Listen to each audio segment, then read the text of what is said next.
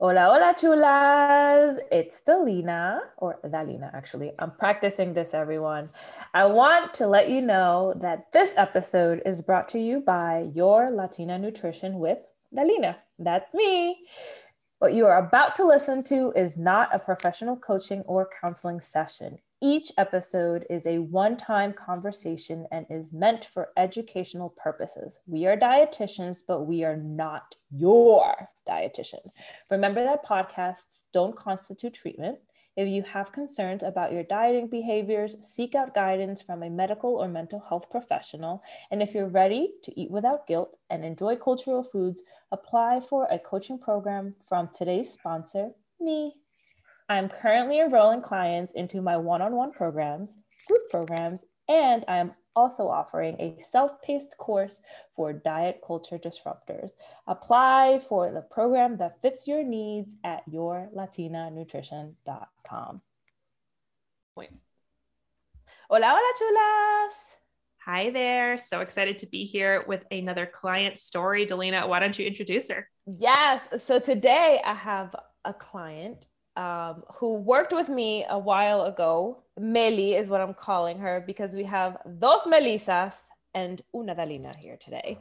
So in order to differentiate who we're talking to, and so it's easier for you, we have Melissa, which today is just going to say, it's just going to roll out of me because it just feels like I'm going to be very Spanish today. That's okay. Melissa and Meli.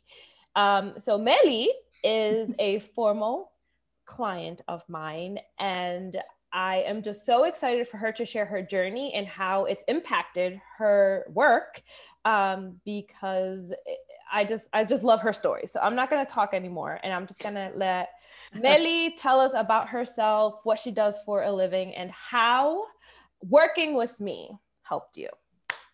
Okay, my name is Meli, as Dalina. And a very long intro of that. Yes. Long intro. Sorry. I am a pediatrician and I live in Los Angeles.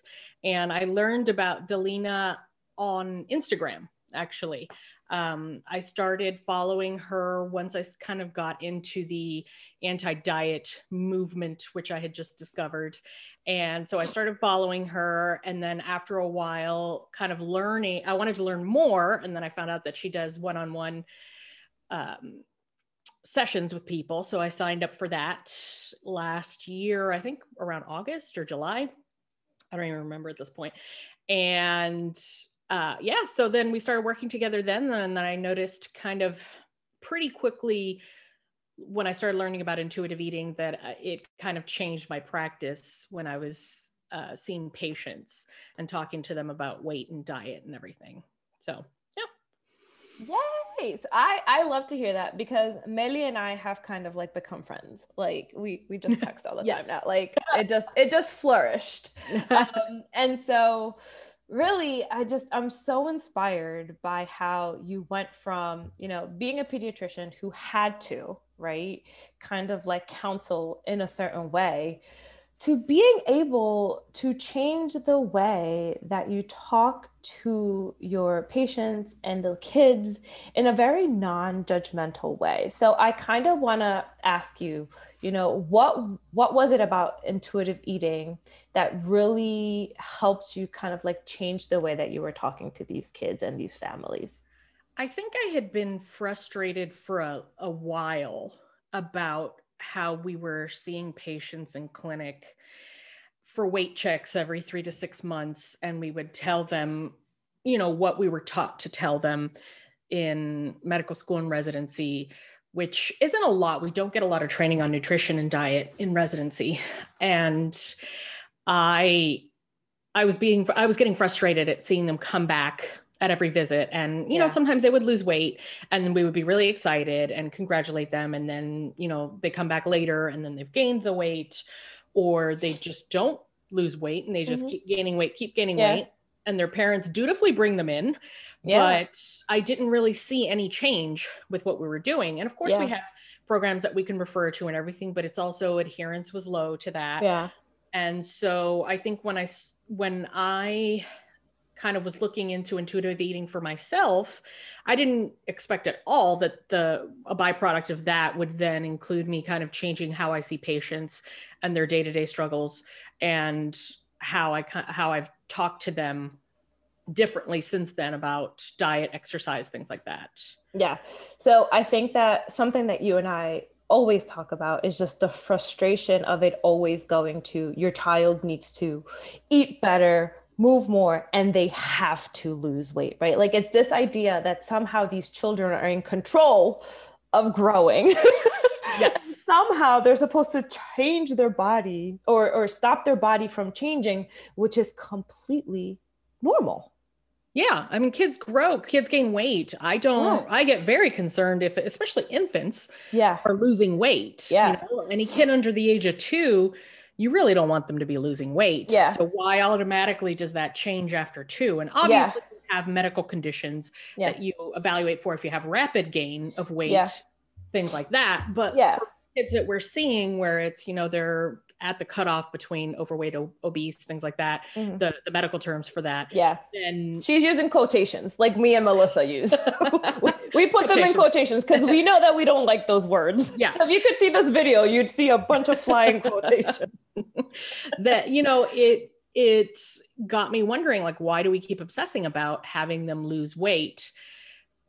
And that being the end point, because clearly what we're telling them to do isn't working overall, because we're not seeing them lose the weight. And, you know, I think a lot of times, and we know that from studies with doctors, that they will blame the patients for not losing the weight and keeping it off. And I've heard it from my own doctors saying like, well, you just need to do this and you need to lose weight. Like, well, it's very easy if you've been thin your entire life to tell someone who's been overweight their entire life to just lose weight. Yeah.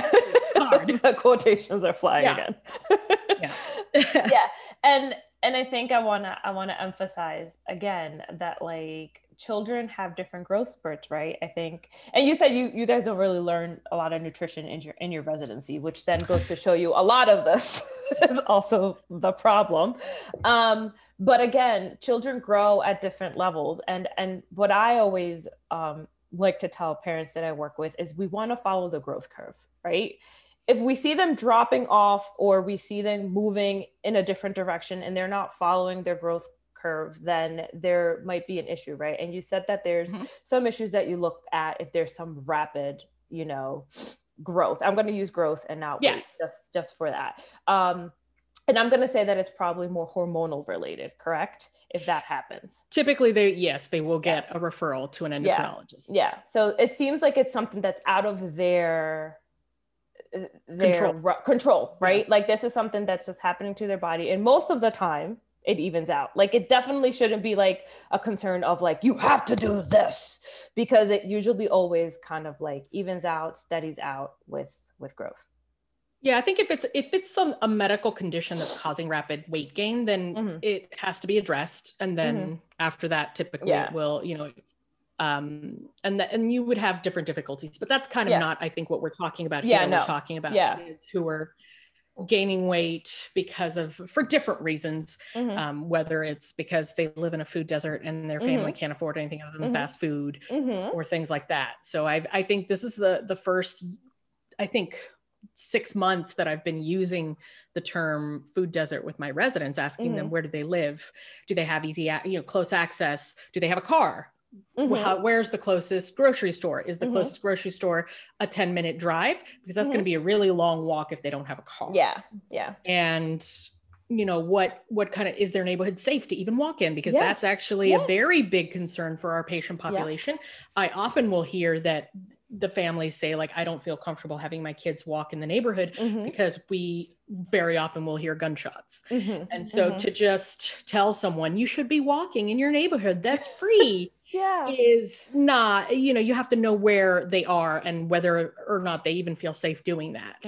So you have to tailor your recommendations to that. And I noticed I never did that during residency. When I trained, I never, we had some idea, but it wasn't with every family. I think people make assumptions when they see the family about what they can and cannot afford, what they can and can't be doing, which is detrimental, because then you're making, they make an assumption like, well, they're just not losing weight because they're being lazy, when really you have a single parent who's got 5 kids who really can't afford to make a meal every night because they're working. It's there's a lot that I think is assumed about patients and what they're going through. Well, that's it. Like the stigma gets reinforced. Exactly. And I think, so fun fact, my first job was at a pediatric weight management clinic. I don't know if you knew this. Yeah. Oh, no, I didn't know this. I was like bright-eyed, bushy-tailed right out of college. I desperately wanted to work in peds. My first job, I wanted to work in GI. I got a job in a weight management clinic. And we would see stuff like this all the time. And I just had, as you were saying this, I was remembering this story of one client who came in who was food insecure. And even when you're doing these assessments, like you're doing such a nice job with your residents, you're still making assumptions. So here we are, like thin white lady being like, oh my God, food insecure solution, food pantries, right? That's what we start. That's what we think. I know what I'll do. And so well-meaning resource people are listing out all the food pantries in the area. I give this to a mom. She comes back. She went and took 3 buses to get to this food pantry. There was about 2 or 3 containers of food left, all of which were on our quote red food list, foods that, and so that was the moment for me that I realized how silly this is as an intervention. Yes. Because this woman did what we, the experts, told her to do.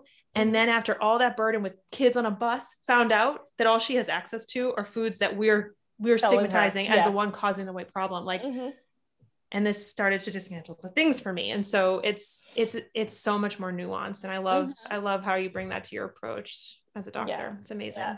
And I actually used to work in early intervention, and a lot of the times those were the cases I was getting, like, oh, you need to go see this family because obviously they're feeding the kids the wrong thing. Like in the referral, it would be like, parents are not feeding their kids fruits and vegetables. And it's like, because we're in Philadelphia and we have one of the biggest food desert areas in the country.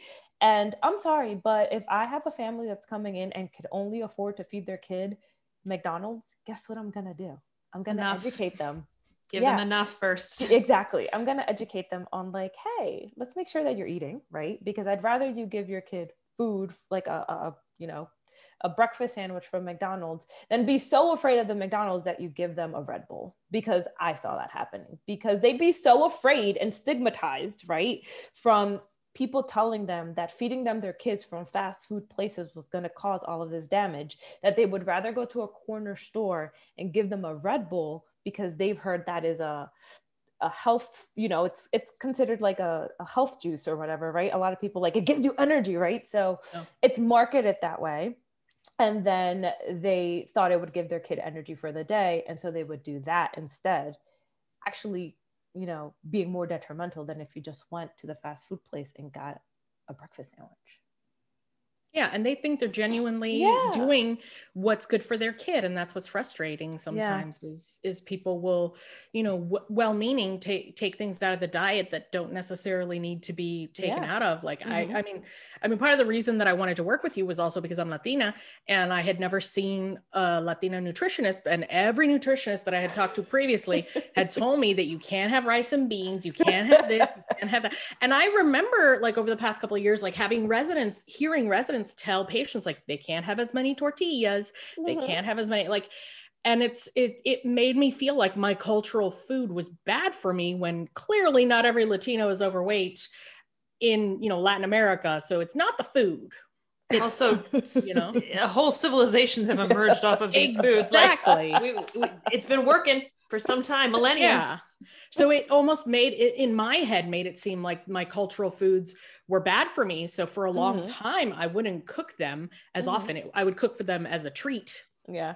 As a treat, and I would get so excited about it. And now I find that I'm making it more and more and reconnecting with my culture and making foods that my grandmother used to make for me when I was younger, and just, eating when I'm hungry and stopping when I'm full. It's not perfect.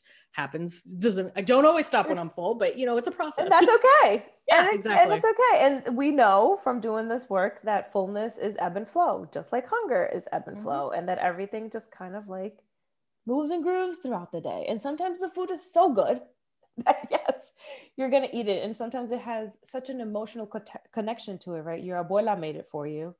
Yeah. You're going to eat to feel that connection to her. And sometimes that is past fullness. And there's nothing wrong with that. And I think, something that I very much want to stress is also that being overweight is not wrong. Right? Or, that these are terms that are used to pathologize people, right? And we're even pathologizing our children, right? So I just cringe every time we hear these words, because you're saying that there's something wrong with that person for, and we use it medically, right? Like, again, like you're a doctor, it's thrown around everywhere. I've seen it documented in charts where someone will put a 4-month-old and say that they're overweight. Oh my God, can you seriously? Okay. Yeah. It's a 4-month-old who's breastfed. They're going to regulate themselves. Yes. I mean, basically the only time I tell formula-fed parents to decrease on formula-fed babies if they're spitting up, because that's the baby telling you we're eating too much. Or if the parents use it as a soothing for the babies, like the baby cries and the first thing they do is stick a bottle in their mouth. It's like, no, that's not always the answer, but auto-regulate. Babies are pretty regulatory, like self-regulatory. It's important to remember those growth curves too work statistically similar to the BMI curves in adults, which is to say they are normalized from sets of data. And so we're looking at those into relation to whatever the sample size that produced the data in the first place. I wish I did research prior. I don't exactly recall where the source of data came from for the normalized growth curves. If anyone remembers that, that's great. If not, let's research that. I'm pretty sure it's not diverse though. And that's I do know that it's not diverse. It's mostly, I don't know, it's mostly white babies, right? Yeah. Which again, is going to be different when you look at the growth curve of another. So it's what we have, and I think especially BMI or height weight measurements are a little bit different than in the adult population, because as we're talking about, like, growth trajectory is something that we want to see. And particularly things like head circumference can relate to nutrition status. So we're not saying that these are not useful pieces of data, but at the same time, it's important to not get so locked into like, I should be at this percentage or this percentage. Your doctor's the best person to help you interpret the trajectory and what that might mean for your child's growth. Yes. And that's, I think that's what I was always taught when I was doing the early intervention, is that they're following their own curve line, right? Like they're going, it doesn't matter what percentage they are. It's just as long as that curve seems to be stable. And I hate using that word as well, right? It seems, it looks like it's going in the right direction. But I think that any change, I think it's more worrisome when you see it drop, right? Than it is if it goes up. Yeah. I mean, I worry a lot when I see kids who are following the curve and then start losing weight. Yes. For no particular reason, like it's not a teenager who quote unquote is trying to lose weight. If you see a 3-year-old who all of a sudden isn't growing, the first thing you see is the weight drop off. Then if it's really for a long time, then you'll see the length and eventually head circumference.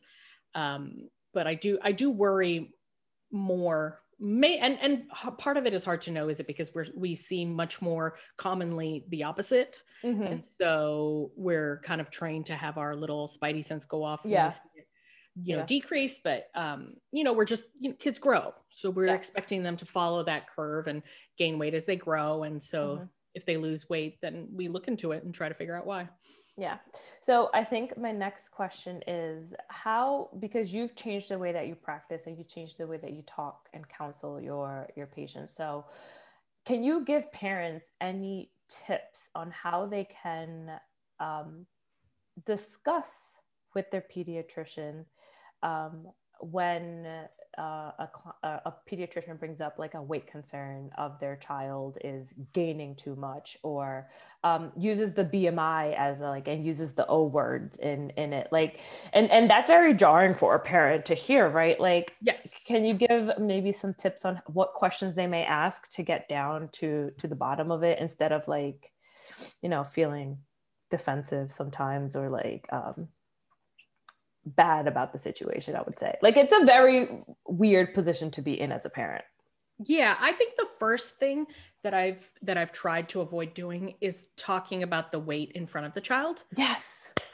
So if the parent would say, you know, if the parent has an inkling that they think the doctor might bring it up, or if they're, you know, if they want to just be proactive and tell the doctor who they're going to be seeing, you know, for the next couple of years, I don't want to discuss any weight concerns in front of my child. I would say that's kind of the first thing, because the other thing that we're seeing is a lot of eating disorders. And we're seeing, and I've noticed, you know, when I was in residency, you know, it's, you know, I think the education is prevalent when you're, you know, in the clinics, but I'm seeing even more and more my residents are becoming more attuned to eating disorders and eating disorder behaviors to then ask the children in private. So I think that part of that, I think can start if early on the child is hearing in the doctor's office or from their parents that they're overweight and they need to lose weight and things like that. You know, that can down the line cause body image issues and, you know, possibly lead to eating disorders. So I think that would probably be the one of the main things I would recommend, is letting the doctor know that you don't want to discuss any weight issues in front of the child. And so they can pull you out to just discuss them privately. I think giving more information on what the day-to-day life is and what things might make it difficult to get all the nutrients that the kids need to grow and nourish their bodies. Like, what are the things that would prevent them from being able to do that? Because I think telling people like, yeah, you need to exercise 30 minutes a day, 7 days a week. Like, not everybody has time to do that. You know, and, you know, if you have kids who are you know, they might be doing sports, they might be doing tutoring, they might be doing this, and that might not be possible. So starting from maybe from I feel like something that would be attainable, having really realistic, attainable goals of, you know, this is our life. This is our day-to-day life. And I think that then gives the doctor a good idea of, okay, so then let's see what we can do nutrition wise. Let's see how we can incorporate movement. I also would probably advise people to kind of also let their doctor know that exercise is a part of life and it's not for weight loss. You know, everybody should be, you know, exercising, not just people. I love hearing you say that. because growing up, that was rammed into my head was exercise was for people to lose weight. So I often, even in high school, when I heard someone saying that they went jogging or whatever, I remember thinking like, but why? You're thin. Yeah. In my head, it was exercise is only for people who need to lose weight. So exercise is for everybody. And it doesn't have to be, it's not all size, you know, one size fits all. It doesn't have to be jogging for everybody. It doesn't have, you know, it should be enjoyable, you know, and different people enjoy different things. So do what's good for you and do what makes your body feel good. And the other thing is, don't use exercise as a form of punishment, which not a lot of people do. But if you do use it as a form of punishment, then that creates a negative relationship with exercise for children and they won't want to exercise. Yeah, exactly. I mean, it's not done explicitly, but I will say that I think sometimes parents think they're doing good, or they feel fear. Like, I saw, you know, so-and-so eat chips. Let's go outside and play, right? So now, like, there's this conditioning that can start to happen. We're like, why is mom and dad acting so weird every time I eat this food? And so that's another thing that I think trips people up big time is their internal fear. And that's why I think it's helpful for you if you have that concern dealing with your relationship with food, so you can model even better for your kids and have these convos. Yeah. And I also talk to parents about, you know, the whole no food is good or bad. You know, we need certain nutrients to nourish our body.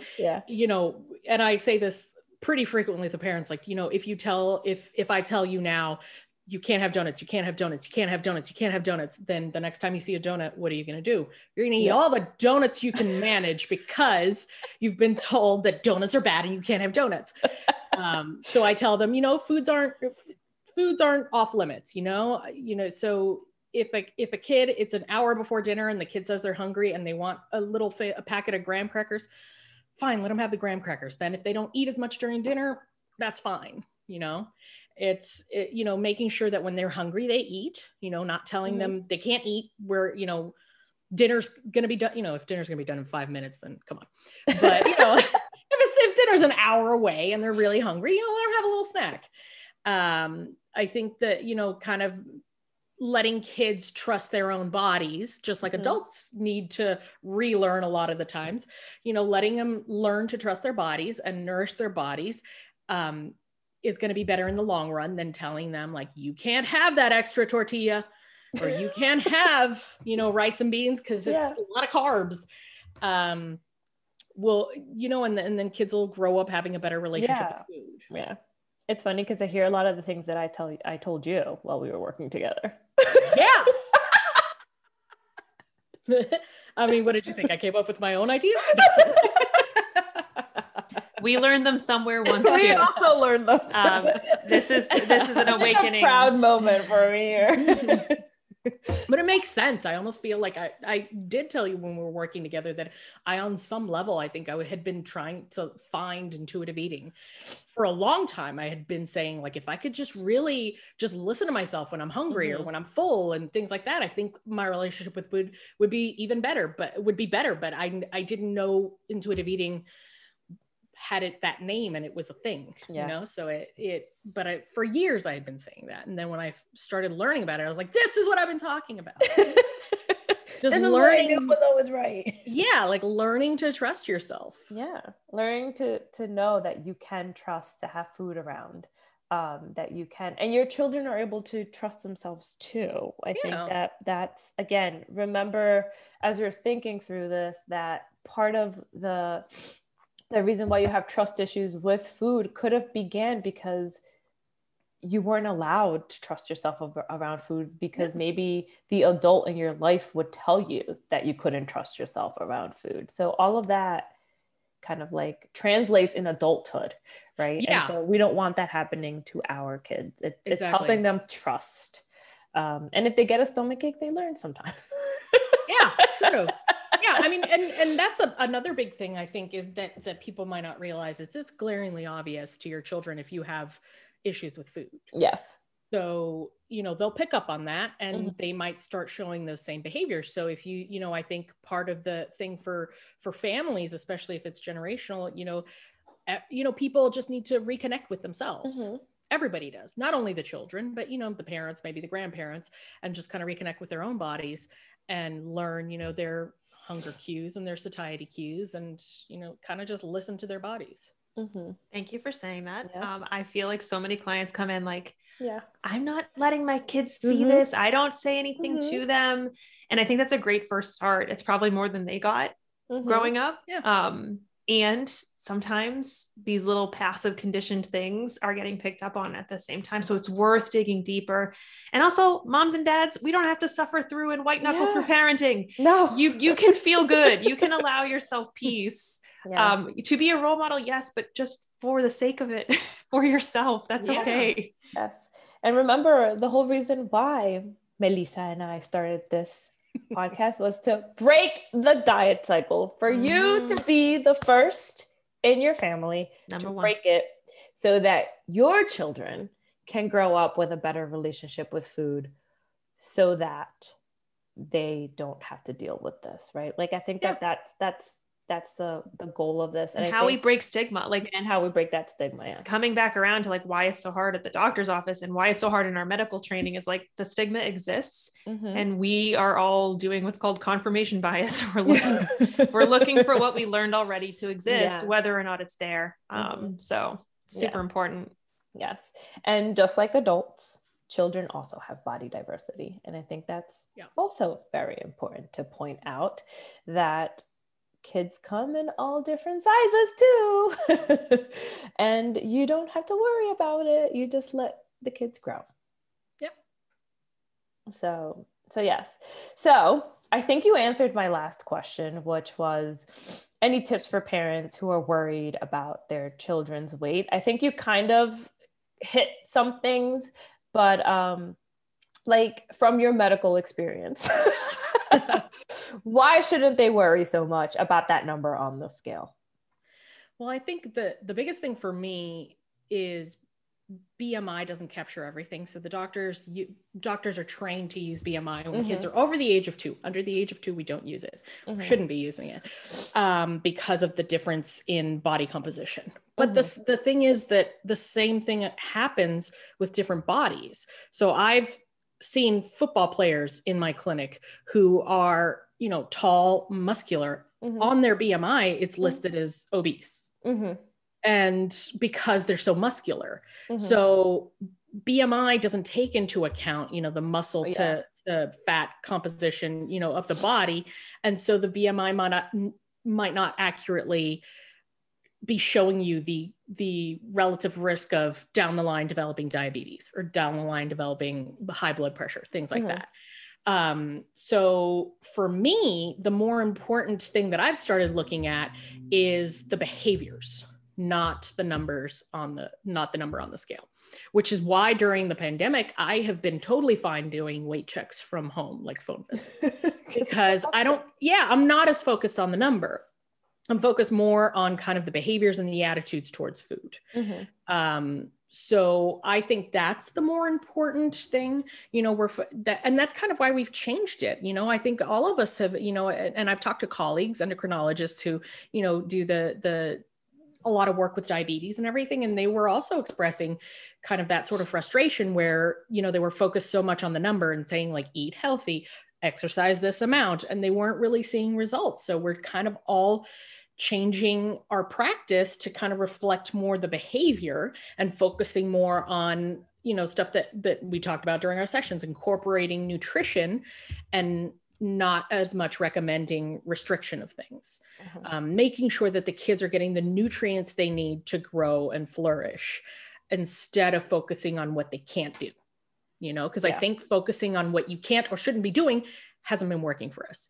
You know, I think, you know, we have so many people in the country who are quote unquote overweight, obese, all this stuff. And it's just a reflection, I think, of people have different bodies.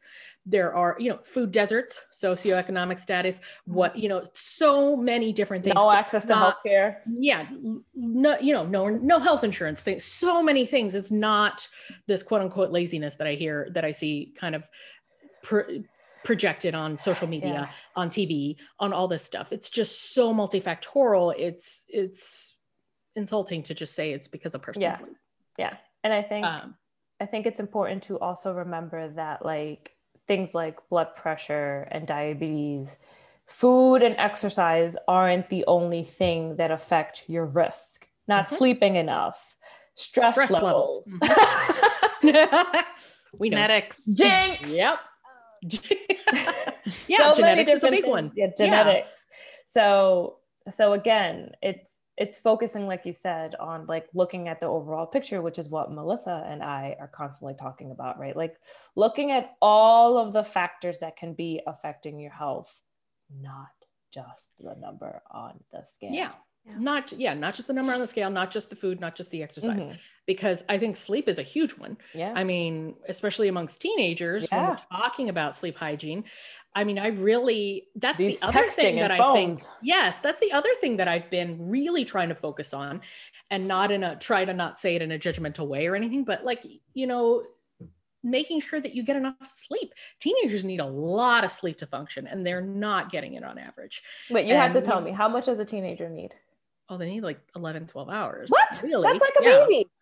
I know. They're almost like big babies because they're growing up. Their bodies are growing I didn't know it was so that much though. That reproductive system. Look, that reproductive system. It's begging for that nutrition. That's when they grow in their sleep. I know that. But I mean that much. We tell them, ideally. I mean, we tell them, I think in like the recommendation, I think for the AAP, it's like 9 or 10 hours, but really they should really be getting like 9 to 12. Like, you know, I think or at least 9 or 10, I think. Because they, it's such a, puberty is a period of huge growth. So it makes sense that if as infants, which is a period of huge growth, that they would that they would need a lot of sleep. That I hit a lot of things on here. Once they enter another period of huge growth, like puberty, that they're going to again need a lot of sleep. And, because of, social media and TV and all that, they're not getting it as much. They're texting at night. And so we do a lot of sleep hygiene I do a lot of talking to them, anticipatory guidance on sleep hygiene, just to ensure that they're getting better sleep, and, I think when they don't sleep, then they drink these highly caffeinated beverages. Yeah. And, I have, in the past, I've had, I've talked to teenagers who, I talked to one teenager who told me like she couldn't understand why she couldn't sleep at night. And when I kind of got into the nitty gritty and asked her what happens when she says she wakes up in the middle of the night, she walks around, sometimes she drinks something. And I said, but what do you drink? And she told me Mountain Dew.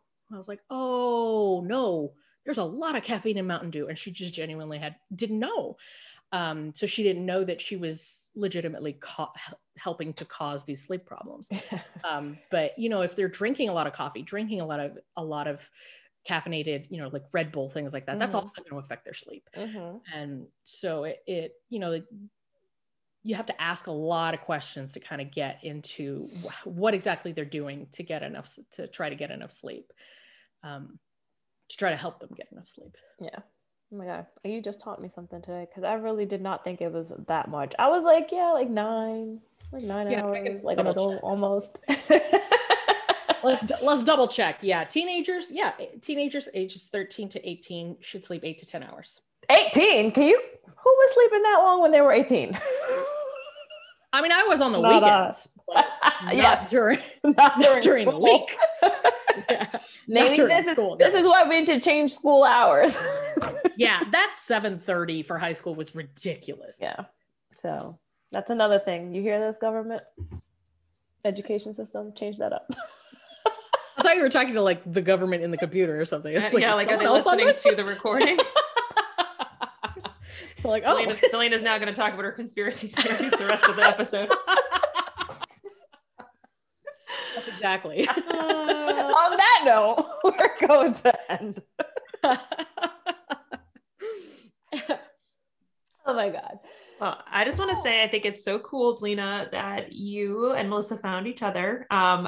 I know how much it means to work whenever I get to work with like teachers, medical providers, anyone who's around kids, like it's such an impact. So congrats on your success, Melissa. And I love what you're doing with your kids. Thank you. Yes, I'm excited that you were here. I'm excited that everybody got to hear how crazy we are in real life when we talk to each other, and that you were able. I feel like this might have been subdued, but this is how our sessions always went. There was more laughter than actually talking. There's a lot of sidetracking. Yes, a lot of jokes.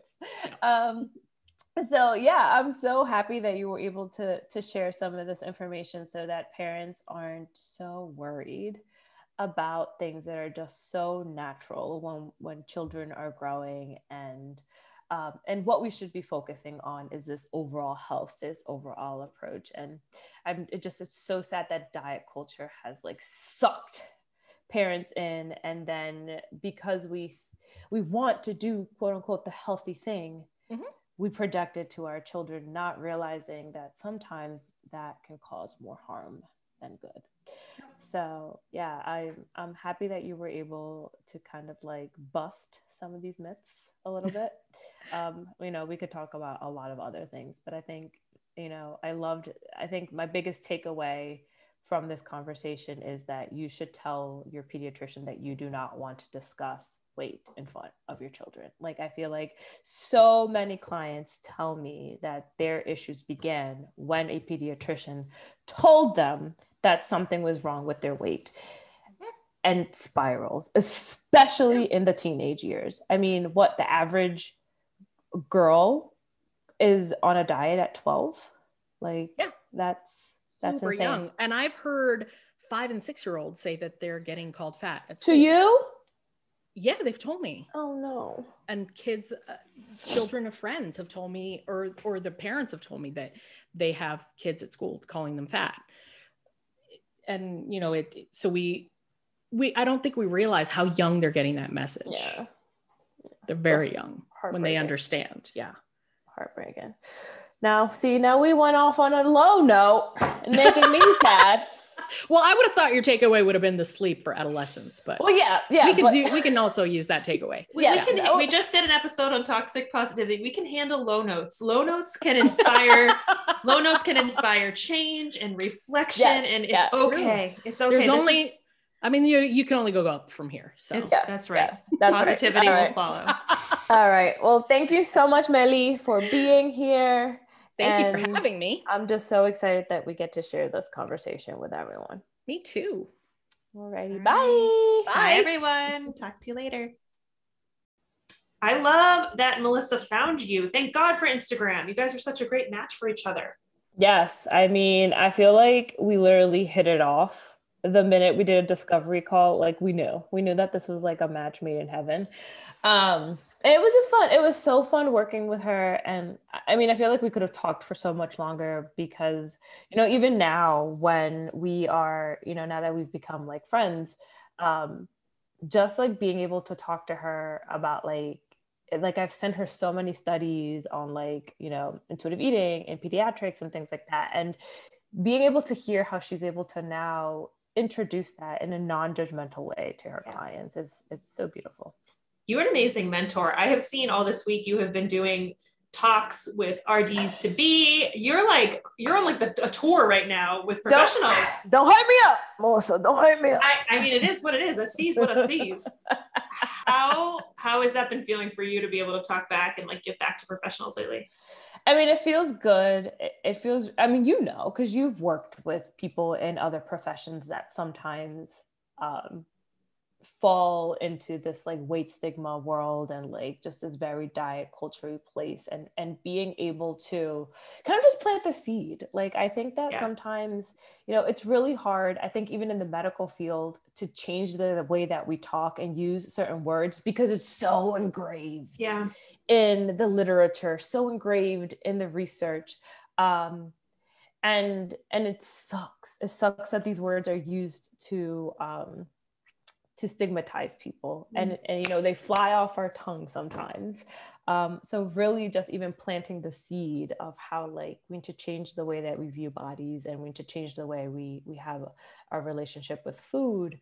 Even if you just like have someone make one change, I feel like that's enough for me. Like, and like we said in this episode, like someone once explained this to us, like, I feel like it's very easy to look at people who are at the end of their journey or like deeper into the journey, understanding health at every size. Like, oh my God, what a saint, what a kind, compassionate soul. Like, sure. Yeah. There is compassion in how we approach now. And maybe we thought we were having compassion before, but you don't know what you don't know. And so I love that you're getting out there and planting these seeds. It's going to make a difference. And I really admire it. I've been thinking lately, like, how can we get out of Instagram? Because that's awesome, but it's a bubble. I know. Like, it is. I am like trying very actively to think about like, how can I get in other spaces that maybe don't feel as safe and bubbly and secure to push myself whenever I hear clients tell these terrible stigmatizing things that are happening. Yeah, you should try. I mean, but I look up to you. I do. Thanks. It's awesome. Thanks. And I'm excited that Meli. She's one of we're going to call them Delina's angels. She has been touched by, remember that show, Touched by an Angel? That Irish lady? I never watched it, but I definitely know that. Oh man, that show is... You know that I didn't watch things like that growing up, Melissa. I know, this is where we always have, but you're aware. We always go different ways when we talk about pop culture. TV. But you did show me Walter Mercado, and that's right, my friends, has changed my life. Walter gave her mucho amor. I love it so much. I'm gonna watch the documentary again. I was gonna say we watched the documentary. It's really beautiful. What we're referring to is a documentary about Walter Mercado, astrologer who is famous in the Latin American countries. So far, so good. Am I explaining everything? Yes. Anyways, I watched a documentary, investigated Delina's history with this. We send each other memes of Walter all the time. We love him. Yeah, he's like the third friend in our group. Yes, he's may he be resting in peace right Rest in peace, Walter. We miss him. We do. He was such a bright light in the world. Yes. All right, my friend. Well, this is another great episode. Appreciate the work you do. It's awesome. Yay. Thank you all for listening. And if you're here right now, take the time to leave us some stars, a review, and share it with someone that you think could benefit from hearing this episode. Absolutely. Stars, reviews help us get found. There are lots of people, kind of like Melissa, who are trying to label intuitive eating, but they don't yet have the words. And when they find media like ours, it really helps. So we appreciate support you give us online, when you tell friends, and support them in finding our pod. We will see you next time, maybe on Insta, just like Delina and I found each other. We want to thank you for being here with us and for being who you are. Peace, love, and break the diet cycle.